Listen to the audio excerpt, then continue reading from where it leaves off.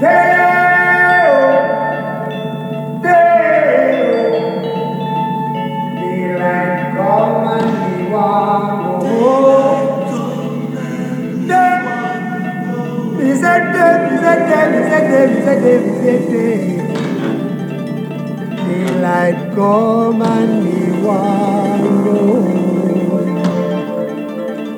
home. Work all night and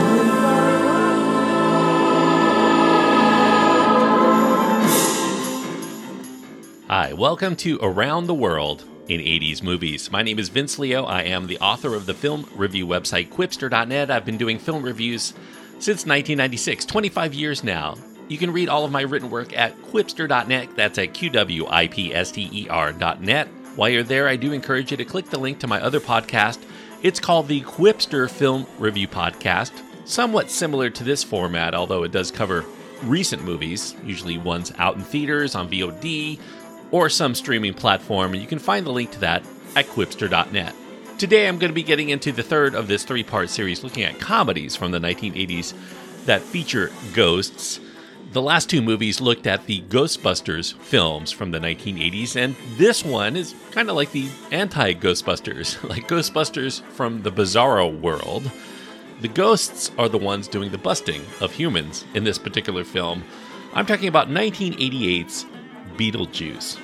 Beetlejuice is a PG-rated film that is a very generous rating. It does have quite a few disturbing images, some sexual innuendo, and one F-bomb. The runtime is an hour and 32 minutes. Michael Keaton, I guess most people consider him the star, even though he's only in the film about 17 minutes or so. Gina Davis, Alec Baldwin, Catherine O'Hara, Winona Ryder, and Jeffrey Jones are in the film. The director is Tim Burton, and the screenplay credited to Michael McDowell and Warren Scarron. Now, the idea for Beetlejuice had developed back in the mid-1980s. Michael McDowell, he happened to be a horror novelist. He also occasionally wrote for television Tales from the Dark Side. At that time, he was selling the rights to some of his Southern Gothic novels to this former studio development executive named Larry Wilson, who was in a partnership producing with Michael Bender. Wilson had left his executive career to return to screenwriting, and he was interested in seeing if McDowell wanted to become his writing partner for a feature film. Now, he didn't really know what he wanted to do, but given that ghost-themed films were popular in the early 1980s, Wilson suggested that they should write a ghost comedy of some sort, a psychedelic one, really. He wasn't really sure what they had in mind, but they could think of something. So while McDowell and his life partner, a theater historian named Lawrence Senelik, they brainstormed for ideas living in their Boston home. And at that time, they were growing so annoyed by this very pretentious, yuppie family that had moved in next door, they wished they could summon a real ghost to drive them away. And that gave them a very important idea. Maybe they should do a story where ghosts can't stand the humans who've moved in, and they're going to do anything that they can to scare them out. So they decided to write a story where the ghosts were the protagonists and the mortal humans the antagonists, and they would give the ghosts Wilson's traits, these mild-mannered introverts. They were going to give the humans McDowell's traits, these snobbish artists, and then proceed from there. Now, while they were writing, they realized that the ghosts, based on Wilson, were a little too nice to really give an effective scare, so they concocted kind of a third wheel, a hired gunslinger of a sort, a character that was a deadly demon that could be summoned by ghosts to do their dirty deeds, kind of like an exorcist of living people. Now, Wilson loved this new angle because this really was the catalyst to put in all kinds of crazy ideas. The zanier, the better. They started throwing in references to things that they loved. Wilson loved psychedelic rock bands of the 1960s, so he threw in a lot of references to that. McDowell loved Spanish language horror movies, so a lot of allusions to those. Slapstick cartoons, classic comedies like Topper and Death Takes a Holiday were used as inspiration. They titled their new story Beetlejuice. 2 words at that time, an alternate spelling for a star that's in the constellation of Orion. The literal translation of Beetlejuice from Arabic is the armpit of Orion. Now, when they were done with their first draft, Wilson sent it to a friend of his, an executive at Universal Pictures. Now, Wilson expected he was going to get some positive feedback for this all-new, crazy original story, but instead, he was questioned by this friend, this executive, on why he was wasting his time and his promising career as an executive to push out this nonsensical crap representing his writing talent to the world.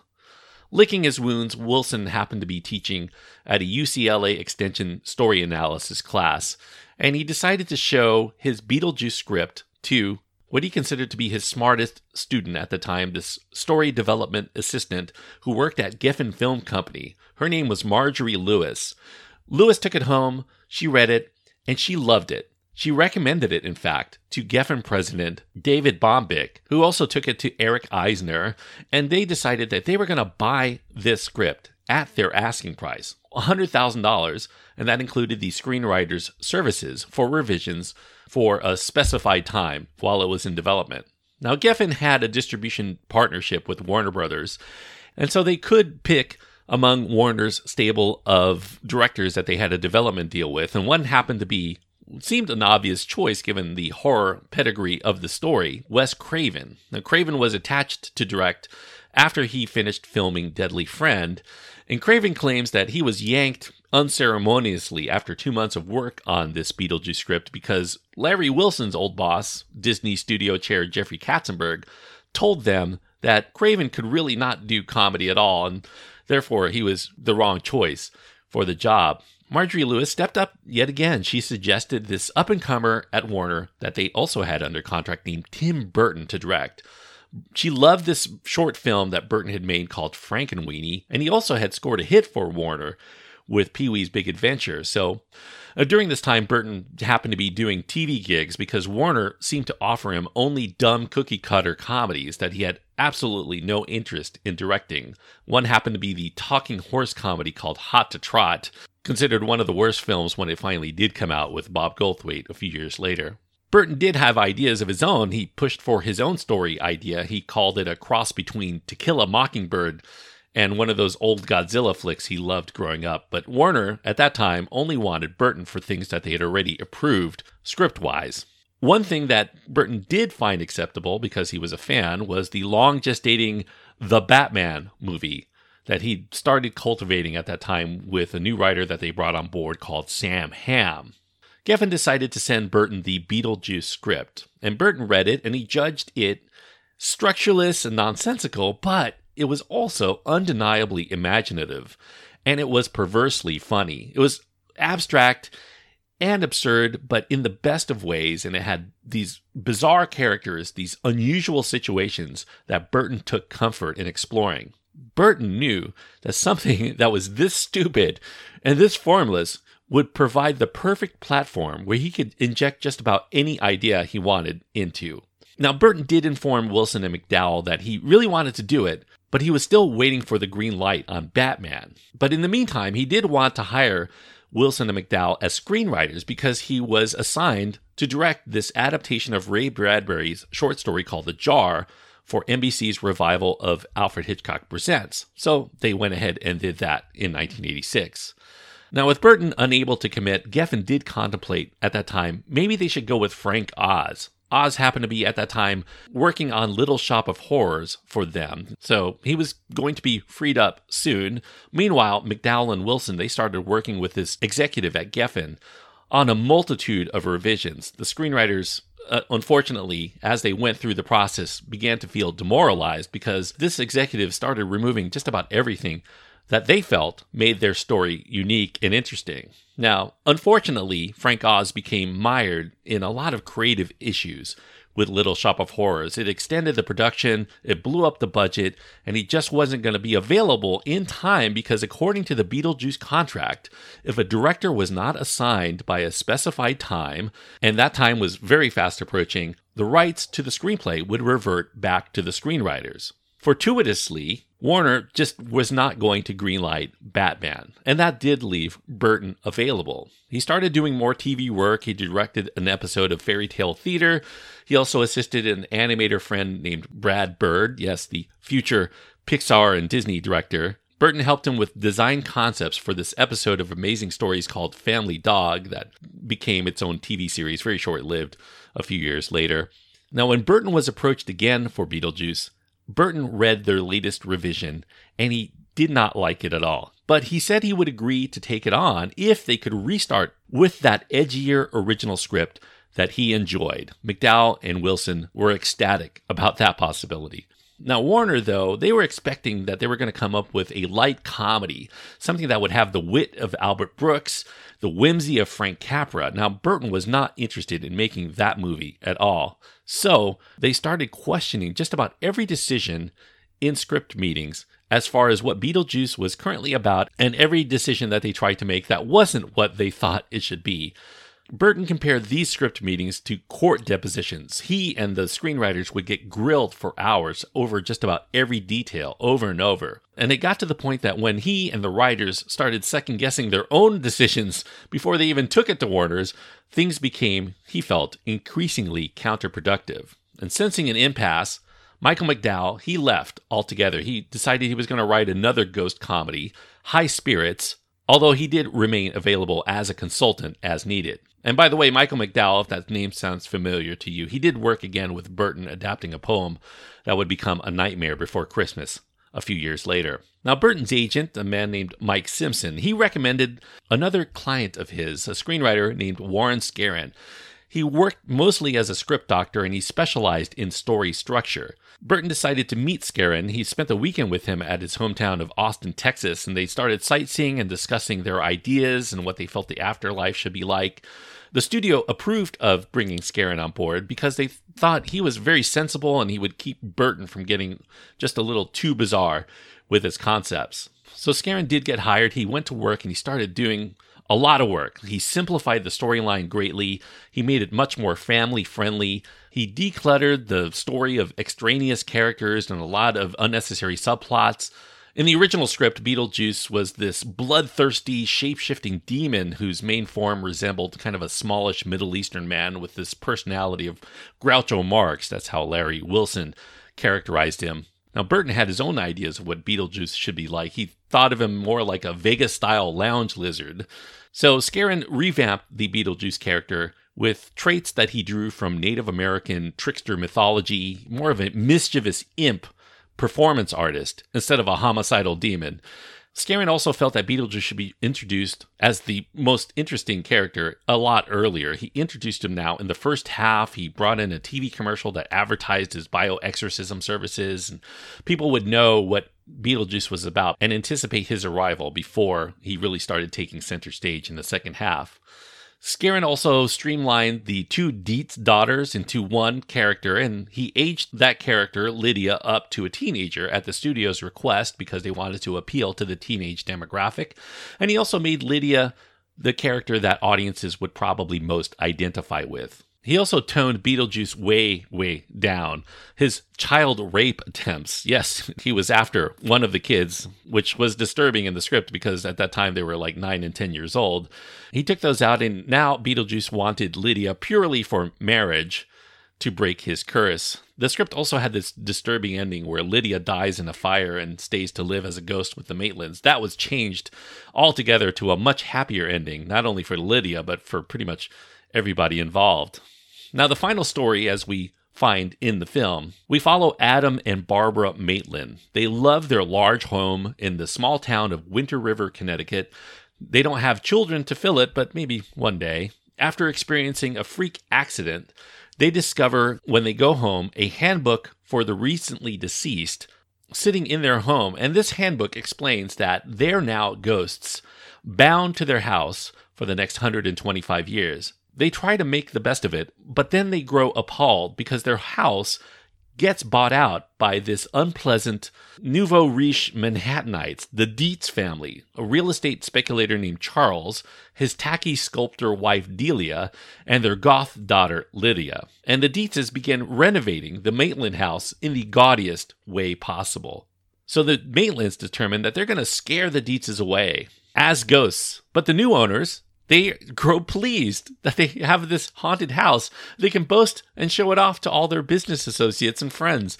And eventually, maybe they can make some money off of it and turn it into a tourist attraction. So the Maitlands feel that they have no choice. They summon Beetlejuice, this zany ghoul who advertises his bioexorcist services to get rid of the living for them. But Beetlejuice often does more harm than good for those who hired him, as the Maitlands soon come to find out. Now, that's the setup for the film. Now, after they overspent for Little Shop of Horrors, Geffen decided to cap Beetlejuice's budget at a very low $13 million for something that was going to have like 300 optical effects. Now, it was mostly set in one location, but it does detour into fantasy realms like Purgatory and the Sand Planet and Beetlejuice's microverse within the Maitland's town model. It was shot mostly in Culver City Studios, but it did have some exterior work in East Corinth, Vermont. And only $1 million of that $13 million of the budget was going to those hundreds of optical effects needed. So Burton decided he was going to hire craftspeople who specialized in low budget but very good quality effects. Alan Monroe came on board. He storyboarded Burton's desire for this grungy, handmade look similar to these inventive fantasy films that he loved growing up. Effects were going to be done live, and they were going to use a lot of advantageous camera angles and techniques that would minimize the amount of building that they had to do on sets and props. Some of the trickier effects did end up getting shopped out to outside cost-conscious companies for physical effects as well as stop-motion animation, but all with the eye on saving money. Now, when it came time to casting the film, Burton wanted Sammy Davis Jr. for Beetlejuice. David Geffen erupted at this. I mean, this was definitely, in his mind, not going to work out. So he countered with some ideas of his own, specifically Michael Keaton. Now, Tim Burton, he was not really familiar with Keaton's work, but he decided to meet him in person and just gauge what he thought of him. And while he talked to Keaton, he saw Beetlejuice within him. You know, Keaton was a live wire. He had manic mannerisms and these big expressionistic eyes. And if you know Tim Burton, you know he loves big eyes. Now, Burton was sold on Keaton, but Keaton was not sold on Beetlejuice. You know, Keaton had been in a slump in his career since Mr. Mom. He didn't want to sink his career further with another dud, especially one that was this bizarre. The story was nonsensical. His character was, in his mind, grossly offensive. He didn't want to play any character who groped a child's breasts, as he was written to do in the script. Now, Burton told Keaton that the script was really a work in progress and, in his mind, completely open to comical improvisation by the actors. And Keaton liked Burton, but didn't know him well enough, and he turned it down. So they reached out to other actors, and that did include Sammy Davis Jr. Sammy Davis read only 5 pages before he proclaimed Beetlejuice a piece of junk slasher movie not worth his time. He later called that a beautiful mistake that he didn't take it. The casting department, though, meanwhile, continued to try to get Michael Keaton on board, but his manager, Harry Colomby, he rejected them every single time. So David Geffen, the big player, got on the phone himself. He called Colomby. He told them that Keaton was rejecting here an Oscar nomination. He cajoled him into talking Keaton into just one more meeting with Tim Burton. And to David Geffen, he couldn't say no. So Keaton and Burton, they decided to meet at this local Mexican eatery. And then during their conversation about the film, something did click in Keaton's mind. When Burton mentioned that Beetlejuice can exist in all times and places, Keaton felt that he could have something there, something to hold on to. He asked Burton for a little bit more time to think about it, and during that time he visited the wardrobe and makeup department for costumes from different time periods. He wanted weird teeth, he tried out some crazy wigs, he added this off-kilter walk and gave himself some manic energy, and he felt afterward invigorated. Beetlejuice was a character that created his own reality, and that was every actor's dream to portray. He could make it whatever he wanted. He showed Tim Burton the look, and Burton did like it, but he sent Keaton to makeup artist V. Neal to try to enhance into something more of what he felt Beetlejuice should be. Now, the original concept drawings depicted Beetlejuice kind of like a hobo or derelict, so V. Neal thought they should go absolutely wild. She would use these all-new airbrushing techniques to try to make him look distinct among any character anybody has ever seen before in the history of films. Now, Burton did like coating actors under a lot of makeup because he felt that once they were under makeup, they would lose themselves, kind of like behind a mask. So Neil really applied thick makeup, and she thought Beetlejuice should look like he crawled out from under a rock. She applied mold and moss growing on his face and neck and hands, and they tried a variety of wigs that were dyed different colors to try to find just the right greenish, sickly yellow look that Beetlejuice should have. And she also applied acrylic nails that Burton had to wear pretty much during his 2 weeks of shooting to give him a grungy appearance. Now, Burton did fulfill his promise. Improvisation was openly encouraged among them, not only among the cast, but also the crew. People could just throw out ideas and he'd try them out if he thought that they would work. And Keaton's dialogue, at least 90% of it, came mostly during conversations that he had with Burton, just trying different ideas and working those funny exchanges into the film. Now, as far as the casting of the other actors, they reacted very similarly to Keaton. They were muted because the story of the script, it was incomprehensible at that time. It really didn't seem fully formed, and they really couldn't get a handle on it. So Burton literally had to beg each actor to ignore the script and explain his vision in person before they would accept. Now, the first actor that Burton wanted to cast, but he actually ended up being the last cast because it took David Geffen some time to approve of somebody he had never heard of. And that happened to be Michael McDowell's friend from Alabama, Glenn Shaddix. He played the flamboyant interior designer Otho. Burton was high on Shaddix because he went and viewed a play he was in Los Angeles at the time where he played Gertrude Stein, yes, the lesbian writer, in her play Dr. Faustus Lights the Lights. And meanwhile, Angelica Houston, she was somebody that they were interested in playing Delia, and she was agreeable, but then she dropped out because her father, John Huston, became gravely ill at that time, and so she was mostly unavailable. Catherine O'Hara, she had been asked several times to come meet for a different role, but she didn't like the script, and she kept blowing it off until David Geffen called her and persuaded her, and when in Los Angeles, she got lost and missed the meeting which they were going to talk to her about the role. And she flew back to Toronto without this role in mind. And then, delightfully, she received a phone call. They offered her the Delia role. She didn't even have to audition for it. And it was a bigger and juicier role. And it was very fortuitous that she took the Delia role because in addition to getting a role that became one of her most memorable roles in her movie career, O'Hara also got a husband and a couple of kids out of the deal because Shaddix introduced her to production designer Bo Welch, who she developed a crush on during the shoot, and she would try to talk to him every day a little bit more to show she was interested, but Welch thought that Burton would frown if he fraternized with the actors until one day Burton casually suggested, maybe he should ask O'Hara out, and he did. They became a romantic item and eventually married in 1992 and have remained together ever since. Sylvia Sidney, she turned down playing Juno, kind of the caseworker for the Maitlands in the afterlife. Sidney read the script. She called it the most disgusting thing she had ever read. It took Burton's earnestness during a personal call to her to win her over. And he also had to win over Jeffrey Jones, who had similar qualms about the script.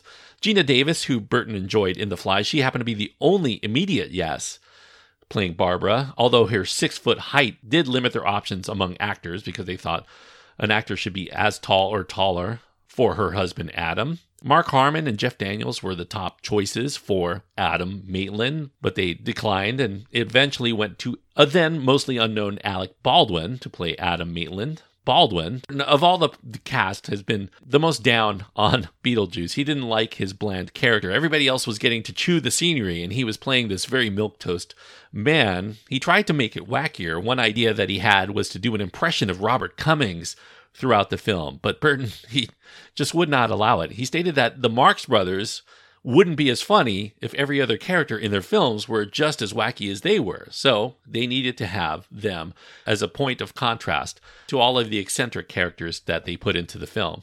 Now for Lydia, Burton liked Winona Ryder. She had a very strong presence in Lucas, and he really liked her and her eyes as well.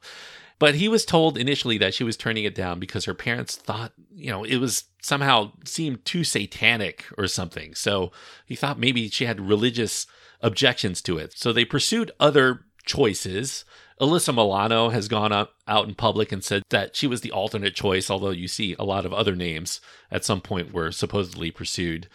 But Burton was mostly sold on Ryder and had the casting department continue to try, and they finally convinced Ryder's parents to bring her down to meet Burton in person. So when Ryder came in for her audition, she sat in this room, and there was another person in the room who struck up a conversation with her, started asking her about music and movies, and she wondered who this guy was, asking her questions for like 20 minutes, and when Tim Burton was going to show. Maybe she was in the wrong place, and that's when the guy in the room sheepishly did admit he actually was Tim Burton. And they pretty much hit it off at that, kind of like peers in a way, instead of just director and actor.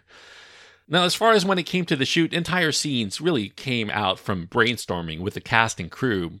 Scarron himself suggested that they should throw in some musical interludes to try to spice up the humor, try to break up the monotony of things. He wanted some Motown classics to be thrown in, but they were very pricey, so Geffen wanted them to pursue less expensive oldies. Scarron wrote in a couple. He took the Dietz dinner party scene. In the original script, they were going to be having dinner over this ornate floral design rug, and that rug would sprout vines that would reach up and start wrapping up the guests. And Scarron turned that into a charming involuntary dance sequence. But the song choice that Scarron put in was If I Didn't Care by the Ink Spots. But during rehearsals, O'Hara thought this was a little too quaint, a little too old. She thought, maybe they should put some reggae songs, make it more fun, maybe some Bob Marley or Jimmy Cliff or something like that. Now, Jeffrey Jones happened to recall the names of some calypso songs that he knew and loved growing up, and a crew member went out and procured a cassette of Harry Belafonte's Deo, also known as the Banana Boat song. After several days of working on Deo for that scene, they showed Burton their routine, and he approved of the music change because he thought the Maitlands, they happened to be on vacation. That kind of would be plausible that they would choose Calypso, even though it was kind of a staycation for them. But they needed to get the rights, so David Geffen, because he was a music industry mogul, he called Harry Belafonte personally to secure the rights to Deo, and he found that it was so cheap, reportedly it was about $300, that Geffen decided he was going to buy several of Belafonte's songs, so they decided to use a lot of that music throughout the film. They replaced the end song, which was reportedly going to be Percy Sledge's When a Man Loves a Woman, with Belafonte's Jump in the Line. Now, interestingly, Burton did not find a lot of these musical interludes particularly funny personally, and he worried that preview audiences were going to be checked out when these occurred, but it ended up, when they did test it in preview audiences, that they loved it, and eventually it became synonymous with Beetlejuice, as well as the actors in the scene. In fact, Deo played at Glenn Shaddix's memorial at his funeral service in 2010. Now, those preview audiences did like the movie, but they found the first cut fairly difficult to follow, so Warner Brothers ordered reshoots to try to connect the plot points a lot better so that audiences would not be confused throughout. They put in scenes where the Maitlands attempt to escape their home into different dangerous dimensions. Those were made into one recurring desert landscape with ghost-eating sandworms. Burton also cut out some effect sequences that he thought ruined some of the story pacing, as well as minimized the potency of surprises that he had down the road. Now, Burton was not particularly keen on the script's ending of Beetlejuice getting chased by a sandworm for eternity in the model town. They had shot that scene, but preview audience reactions also confirmed his suspicions that it was kind of the wrong way to end the film, at least for Beetlejuice. Because they liked the character, they wanted something more upbeat to happen for Beetlejuice as well. So, Scarron wrote in an introductory scene of Beetlejuice reading the paper, looking for work. They brought in Keaton again to do some of these reshoots. They filmed 2 alternate endings showing Beetlejuice in the waiting room for his last scene. In one scene, the witch doctor shrinks Beetlejuice's head using some voodoo magic, and then in the other scene, Beetlejuice is stuck listening to the recently deceased, apparently, Old Bill. Old Bill happens to be the barber whose shop neighbors the Maitland hardware store. He's shown in an early scene in this film, jabbering incessantly. Beetlejuice can't stand listening to Old Bill, so his head pops off.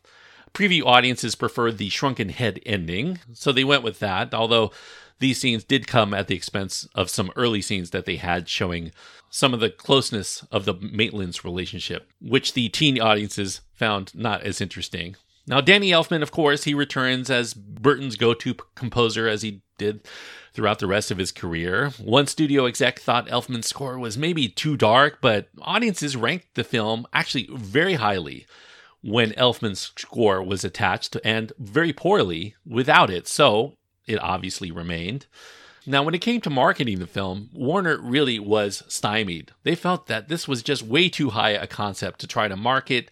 They didn't really know what to do with it. It had no defined genre. It really didn't have a sellable hook or storyline that they could really explain in one sentence. So even those involved in making the film were skeptical that Beetlejuice was going to find an audience, because it was just this weird little film that had these low-grade effects and kind of a stream of consciousness way of telling a story. So Warner decided they were going to dump this thing into 1,000 theaters and try to recoup whatever they could in its opening weekend. And they were going to market it improperly just to get people to get into the theaters, even if what they found was not what they expected. They went to shopping malls. They polled teenagers that they found there about what kind of film they wanted to see. If they would rather see a film called Beetlejuice or some variation of titles with ghosts in it. And they determined that the title House Ghosts was the most accessible of the titles. It explained, at least to them, what they were going to be seeing. Burton sarcastically responded to the notion of house ghosts as, well, why not call it Scared Sheetless? The studio actually considered that title until Burton, incensed that they were actually treating it seriously, he threatened he was going to jump out the window if they went with that title. David Geffen did manage to step in and insisted to Warner, hey, no title change, we're going with Beetlejuice.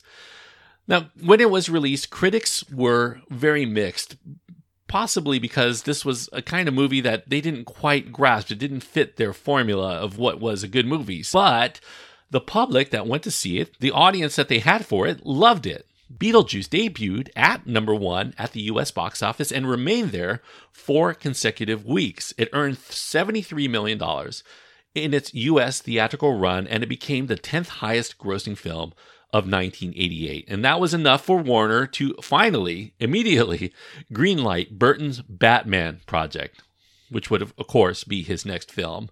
Its makeup effects did go on to win its sole Oscar nomination, and Beetlejuice began Burton to be considered, among many, as an auteur of his time. You know, his prior film had, a lot of critics had given credit to Pee Wee Herman for the style of comedy that they found there, but now, with Beetlejuice, they recognized the signature Burton themes and aesthetics, so this definitely did elevate him as a filmmaker to watch among many.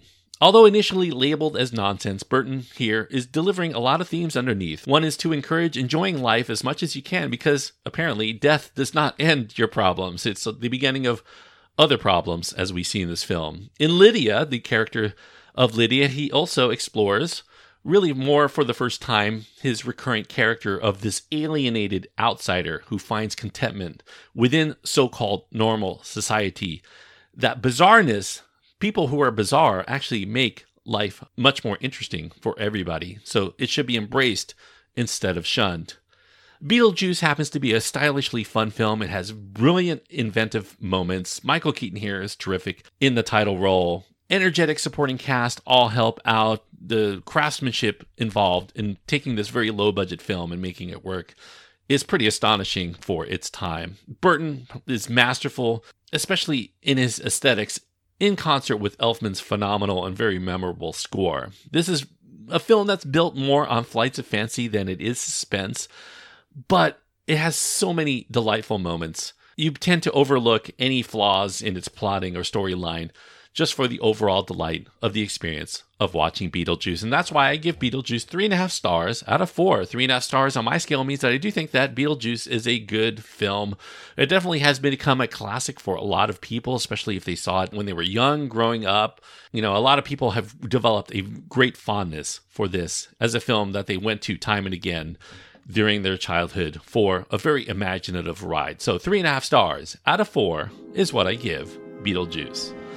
Now, Beetlejuice, obviously, it was a big hit for its time, and so immediately they started talking about a Beetlejuice 2 as early as 1989. In fact, Burton started talking about it. Larry Wilson, he had pitched a story where Charles Dietz falls for Barbara Maitland's ghost. They were not interested at all in that, but Warren Scarron actually was commissioned to write a screenplay. He called it Beetlejuice in Love, and in that story, he had a love triangle between Beetlejuice and an opera singer and her dead fiancé, but Scarron died of bone cancer in 1990, and it was effectively scrapped, so they started a new script written by Jonathan Gems called Beetlejuice Goes Hawaiian, which was an idea that Burton had. Some people think that he had that idea because he didn't want them to make it. It was such a stupid idea. But if you know Burton, you know that he does have a love for those old beach movies too.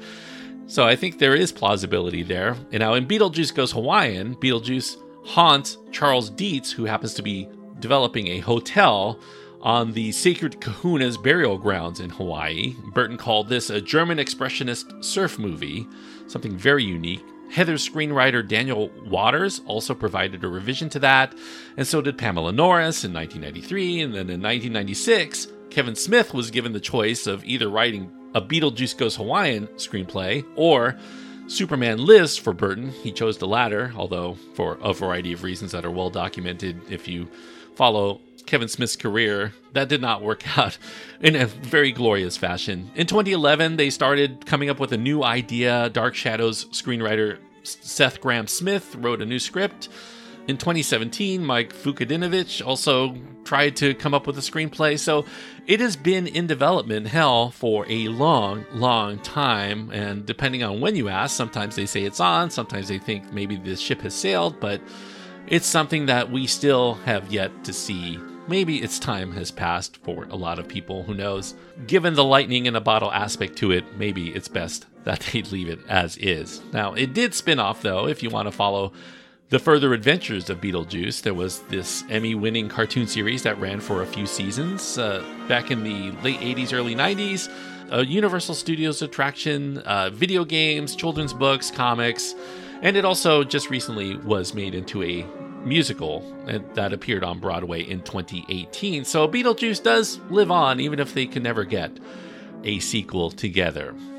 Anyway, that's Beetlejuice. If you have your own thoughts on Beetlejuice, something I didn't cover here, or something you want to talk about, you can find my contact information at my website. That's at quipster.net, QWIPSTER.net. Links to my Twitter feed, my Facebook page, my Instagram are all there. Any of those ways are adequate to get in touch with me. As far as what I'm going to be doing on the next episode, well, let's keep the haunted house theme going with one of the films that actually inspired Larry Wilson to choose a ghost story as something sellable and create Beetlejuice, 1982's Poltergeist. From director Tobe Hooper, or is it directed by Steven Spielberg? I'll go into that quite extensively on the next episode. So if you're wondering about the making of Poltergeist, and that is one that has been a mystery for a lot of people for a long time, I'll do my best to cover that for you on the next episode. I anticipate that will be one of the more popular episodes that I do here on Around the World in 80s Movies, and I'm looking forward to deep diving into that for next time. But until then, thank you so much for listening and joining me on this trip around the world, just ahead of that sandworm in 80s Movies. Run, Senora!